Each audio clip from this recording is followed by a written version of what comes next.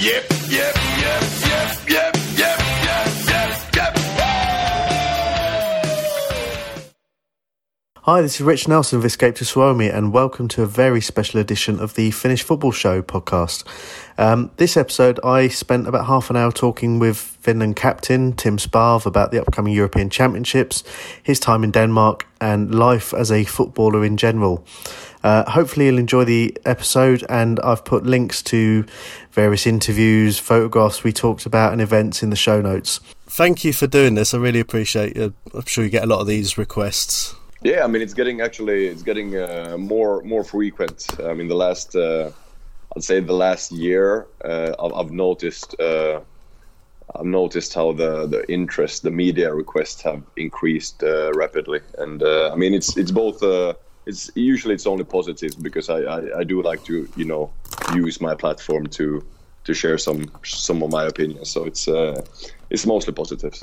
I suppose, obviously, your English is, it's probably better than mine, to be honest, but I guess your ability to speak the different languages and communicate makes a big difference. I mean, not just as captain, but I guess as spokesman for the team, really.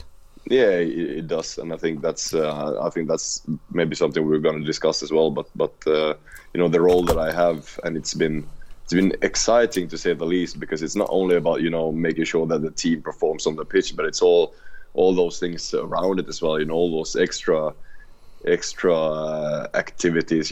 Being that link between media and the players, being that link between the association and the players. So it's been really interesting. Whenever you go back home, you spend a lot of time going to see junior football, and I know you've got a lot of involvement in Vasa doing their youth. And was it selling your hoodies and contributions? Yeah, and maybe the most important thing is that the way I want to give back are these small artificial pitches. I've donated one to my old school in Oravais, and the second one last year to a school in Vasa. So that's maybe my way of giving back. But youth football in general is something I'm really, really interested in, and hopefully after when I hang up my boots, that I can get into maybe helping some of the talented players out there. Well, so it's still a while for that yet. You've still got this big little tournament to come in the summer. Yeah. I gotta keep it. I gotta be able to play at least a few months, and then we'll see after the summer what I do. I mean, in terms of the Euros, obviously that's the big story for Finnish football forever, really. And I remember I heard a lot of interviews with you. I mean, it was on the BBC and the Guardian before the Liechtenstein game. How hard was it to keep focused? And everyone was getting carried away before the game and assuming it's only Liechtenstein, but you still had to turn up and you still had to play, and they obviously aren't going to turn up and roll over. What was that like, trying to mentally get ready for that game? Yeah, I think that was the challenge, because we knew that on paper and on the pitch we were going to be the better team. But I think the challenge was to stay focused on the things that we could influence, because everybody knows that outside the it was almost a party already. Everybody expected us to win. Everybody expected us to qualify, and that's I think that's really dangerous if you get taken away by that as a player. So we just concentrating on doing the stuff right on the pitch, preparing ourselves physically and mentally, and having a game plan ready. So I think we did that extremely well, and just shows how much the team has matured during the last few years. I think the last time I went to a Finland home game, it was Miksu Patalainen's last game, and did you lose to Hungary? I think it was. Yeah. And I remember the atmosphere there. There weren't that many people. I mean, there were probably fewer people at the Olympia Stadion than there were at the Sonair or whatever it's called today. Just the change there, and I didn't get to go to the game in November, but I must say my friend Keke, who does the podcast as well, he was one of the people who held you up after the game. There was a big picture of him in this month's UEFA magazine holding you by the leg, and he says he's sorry if he pinched you. So. Yeah, I think I know who Keke is, and that picture is just legendary. I mean, I will always bear with me that picture in in my head when I get older. I mean, it was such a crazy experience. But that was cool that he was there on the pitch as well. Because it was one of those things, he managed to get a ticket and fly over from the UK, and some of the stories. I mean, he's managed to get tickets for all the group games as well for the Euros. So he's luckier than a lot of people. Are you aware of the demand for tickets? I know that Copenhagen and St. Petersburg they're about as close as you can get really to Finland. But have you been following the stories about the ticket sort of updates and applications? I do. I mean, my friends were waiting eagerly yesterday, and they, I think almost all of them didn't get tickets. So that's really frustrating, you know. So I'm gonna try and do my best to help some of them now. But it was, I mean, that was really hard to watch when they were like. I mean, we have our own WhatsApp group where we joke and have fun. But yesterday they were a little bit distraught because of the answers they were getting. You know. I mean, I did see. I suppose if it's of any help, apparently Belgium only asked for about 600 tickets for that game. So hopefully some of those might become available. Yeah, let's hope so. I only put in for the Denmark game in Copenhagen because I'm going to a few other games in the tournament with my friend, but. Yeah, I suppose I'd probably feel quite bad if I took a ticket from a someone who'd been going for 20 years. But I'm sure anywhere will be a good atmosphere, and any excuse in St. Petersburg. It's on Johannes, I think, that game, isn't it? Yeah, it is. Yeah, so it'll be an almighty experience. It will be. Have you had any involvement in sort of the preparation at this point? I know it's still a few months away, but I know the training camp's been chosen and anything like that. Have you had any say in anything to do with that? Yeah, I mean, we're already at the beginning of January, we're discussing I mean, everything about the training setup in St. Petersburg. What do we need? What kind of bikes do we need in the gym? What kind of equipment? How is it going to look like? How are we traveling from Tampere, the last game before the Euros, to St. Petersburg? So all these logistics, all this stuff. So I'm heavily involved, and I like to be that. I like to be that as well, because I want my teammates and the team to have all the necessary stuff and feel that it's a professional environment that we come to. So it's important that we get it right. We did like an email interview. I think it was about 6 years ago now, and you talked about when you played at the under-21 Euros in 2009. Obviously now things have changed slightly, but have you any thoughts about? And this is something, living in England, we deal with that at the World Cups. England have always made complaints about being bored. And talking about bringing, PlayStations and everything else. Is that something you've considered? Yeah, I mean, we will definitely.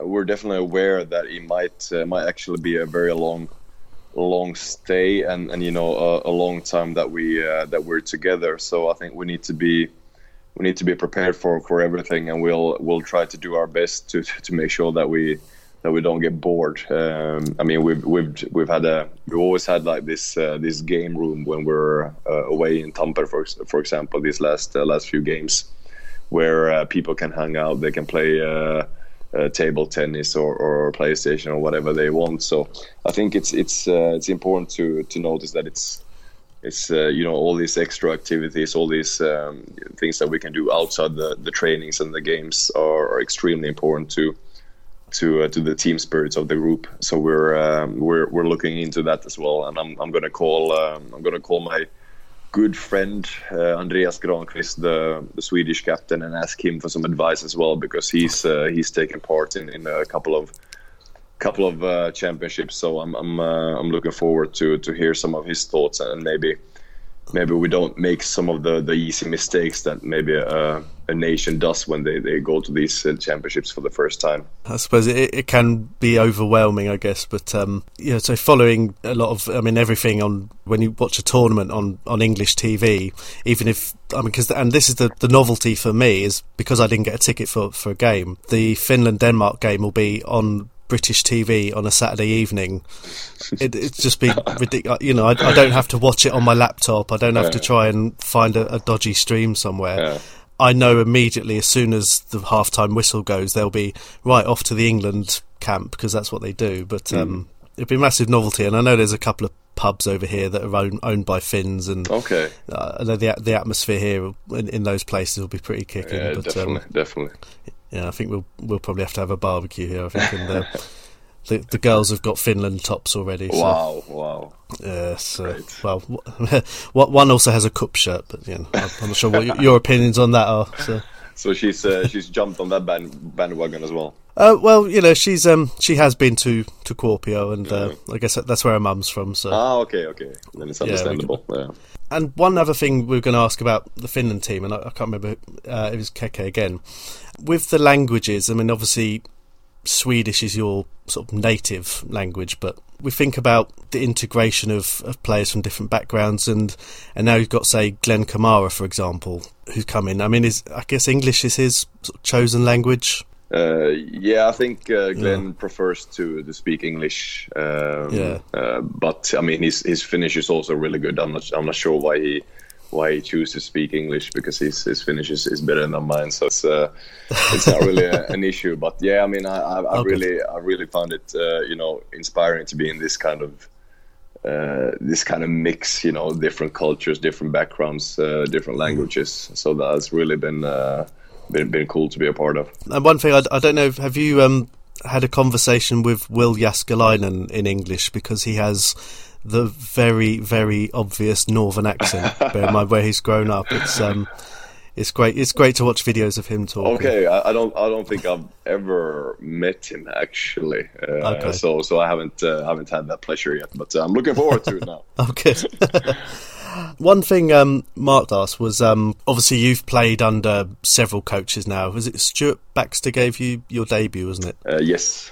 And we've gone through sort of him and Mixu and Hans Backer. Is there anything under Mr. Kanerva that is obviously different, or is it just a combination of things? I mean, obviously everyone works hard and everything has come together right, but is there an obvious change in perhaps the team spirit, the things that you can't necessarily see? Yeah, I mean, that's a very good question, because it's definitely subjective feeling because it's hard to measure. I mean, of course you can look at our results as being great, but I think what our coaching staff has done, that they've given us a lot of responsibility, which I personally like. They're also a good mix of personalities. You have Kanerva and Martin, who's maybe more calm and collected and analytical in their approach, and then you have Nurmela, who's more that straightforward type of a person, who's very, very passionate, very dedicated. So I think that mix of personalities in the coaching staff has also been a revelation. But it's I don't know. It's just that all these different personalities coming together and playing for something that is bigger than themselves. No matter if you're sitting on the bench or if you're out, you always want the best for the players playing in your position. You always want the best for the team. And it's a very unselfish group of players, and it's very pleasant to be a part of that kind of group. But I mean, it's credit to the coaching staff for creating that kind of environment and giving us responsibility and not it's definitely not a dictatorship, if you know what I mean, because we're always involved in the decision making process, and that makes it really, really motivating for us. And I guess there's some continuity for a lot of the players, because Kanerva's been he was your coach at the under-21 tournament, wasn't he? Yeah. So we're talking over a decade now of sorry if that makes people feel old, but that he's been involved in the Finland setup for that long, that maybe it's obviously not just him, but bringing something that you can't just bring in a coach, drop him in and suddenly decide off you go and change everything. Obviously from the outside it suggests that some continuity and knowing both the players and the environment for that long brings benefits that you can't buy. Yeah, it does. I mean, continuity in football is not very common.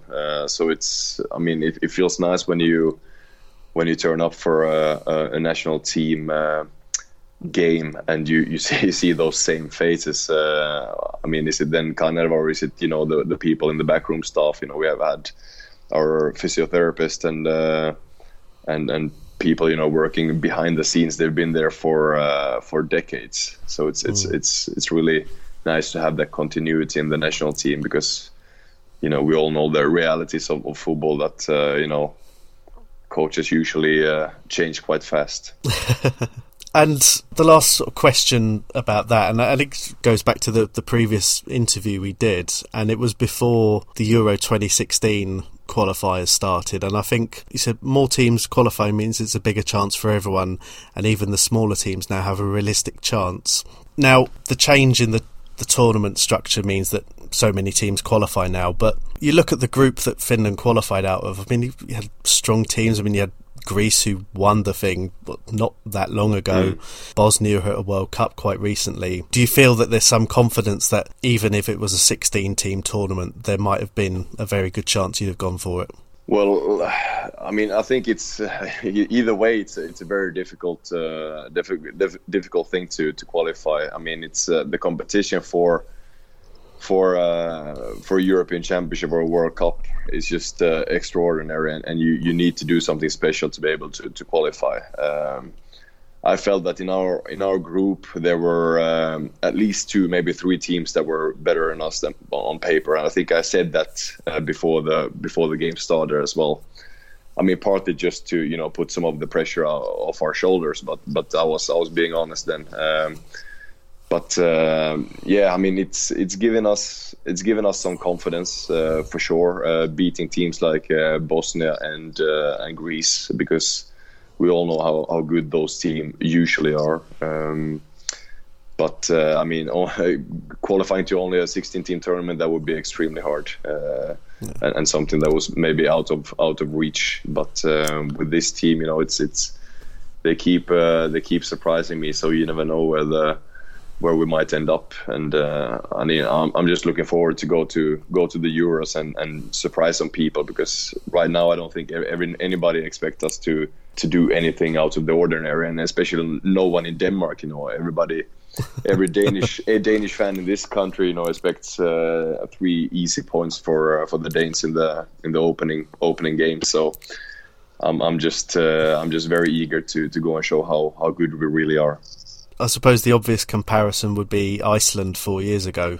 Yeah, who got to the quarterfinals. Yeah, I mean, Iceland is definitely an inspiration, and I'm just happy about the Nordic countries qualifying. We got Denmark, Sweden, Finland, and we might get another team to the Euros. So that just shows that the discipline and the mentality we have in the north, it produces results. And I suppose as well, are you glad you don't have to go to Baku? Yeah, that would. I mean, I'm mostly glad for our fans and supporters. I mean, that would have been a very long trip, and logistically maybe a nightmare. So I think this is best both for the team and the supporters.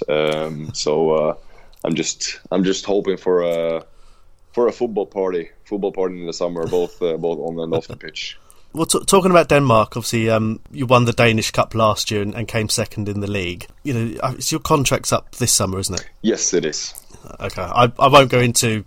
There's people who speculate and everything else. Don't start any rumours or gossip. But having been in Denmark now for nearly 6 years, I mean, do you speak Danish well? Yeah, I mean, my native tongue is Swedish, so it was quite easy to learn Danish as well. But I speak a combination of Swedish and Danish, but people understand me and I can understand them, so that's the main thing. Yeah, I suppose this season, I guess going for the title again's the objective. Definitely. I mean, we're fighting against FC Copenhagen. We have I think 4-point gap down to FCK, so that's definitely our goal for the season, to be champions again. And I mean, 6 years ago when I came to the club had never won a trophy. It's a very young club, but since then it's been amazing, and being part of a winning team, having a chance to actually win something, that's also part of football. So I'm glad that I got to experience that part as well. And the owners of Midtjylland also own Brentford. Was that ever an option for you to come over here and go to Brentford? I don't think it's been a possibility. I got nothing against Brentford or the Championship. Usually, when I'm over in London, I go to a Brentford game, and they take really good care of me. Cliff Crown and Rasmus Ankesen and the big boys. So I'm very grateful that I've been able to come and watch their team play. And I would almost say that after my favorite club, Manchester United, Brentford is probably the team that I support. Okay, and where does Southampton rank in that? Oh, Southampton is also, they must be a top 3 club as well. Do you still follow their results? Yeah, I do. I don't watch that much football anymore. But if I watch a game, I try to watch Southampton as well, because they still have a big place in my heart, and I enjoyed 3.5 years as a young player in the South Coast, and I'm really again thankful for what they did for me and how they developed me as a footballer and as a person. It was a big step to take when I was 16 years old, but it was all worth it, and I wouldn't change anything about it. So it's definitely a club that I try to follow, and every time when I go in on live score to check on the results, it's one of the clubs that I try to keep an eye out for. And I guess there's a few players from that Youth Cup team you might have a reunion with, I guess. Maybe Bale or Lallana in the summer. I'm not sure about Walcott these days. Yeah, it was a crazy group of players. If you think how well they've done, I think they usually say that 1 or 2 players from an age group makes it professionally. But I think we had a bit of a better record back then. Of course, Bale, Lallana, Walcott are maybe the ones that have made it the furthest, but besides them, it's another 6, 7, 8 players that have played in the Premier League. So it was a really, really talented group of players. Yeah, I remember meeting Theo Walcott very briefly after he signed for Arsenal. So it would be in 2006, and just scary how young he was. I guess I'd have been about 10 years older than him then, and that was, I think he got taken along to when Arsenal played in the Champions League semi-final in Villarreal, and he was there with the team, and we met him very briefly. It was just, he seemed like he was the mascot almost, but he obviously did very well. But yeah, he had that raw speed that you so desperately need in football these days, and it was fun to be on the same pitch as him and see him develop and see what kind of qualities he had. He got a chance in the first team quite early. I think he played as a striker back then as well, and nobody could follow him. He was small and he was lanky, but just because of his speed, he could get past players like no one else. And one other player you mentioned when we talked about Southampton before, who's gone on to do quite well, Dusan Tadic. Yeah. He's linked with Barcelona this week. Do you still speak to him regularly? No, not really. We have some contact on social media, but he's I think he's one of the few that has inspired me because of his work ethic. He's really a role model when it comes to being professional and training 100%. He never took any shortcuts, and he's worked his socks off to play at that level. I didn't know about the Barcelona rumor, but that would be fantastic for him if he got that chance. Yeah, I suppose he's done so well at Ajax. Then it's that time of year. It's the end of January as we're speaking now. So yes, one of those. Yeah. Well, I won't take up too much more of your time. One more thing. I know you're going away tomorrow, and never having played at anywhere near your sort of level, do you have to pack your own shin pads for these trips? Yeah, I do. We get sometimes I feel bad because this bubble that we live in as footballers, it's a bit too much, and we get catered for like no one else. So I try to communicate that to my teammates as well. That I appreciate how well we are right now.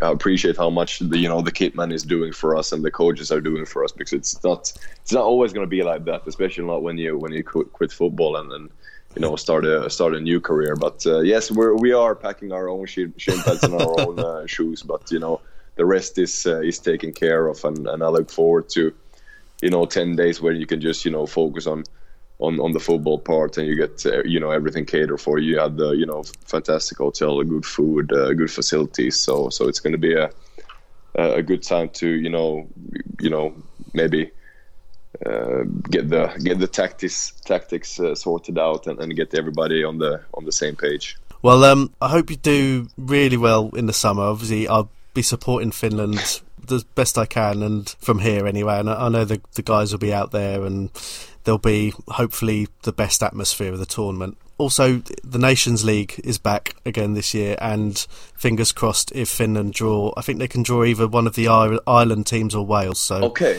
if that's an away trip, then I'll definitely be there as well. Perfect. I'm looking forward to your support. It's gonna be interesting to see what kind of teams we're gonna be up against. Tim, thank you very much for coming and donating your time and support, and really best of luck for the summer and everything else.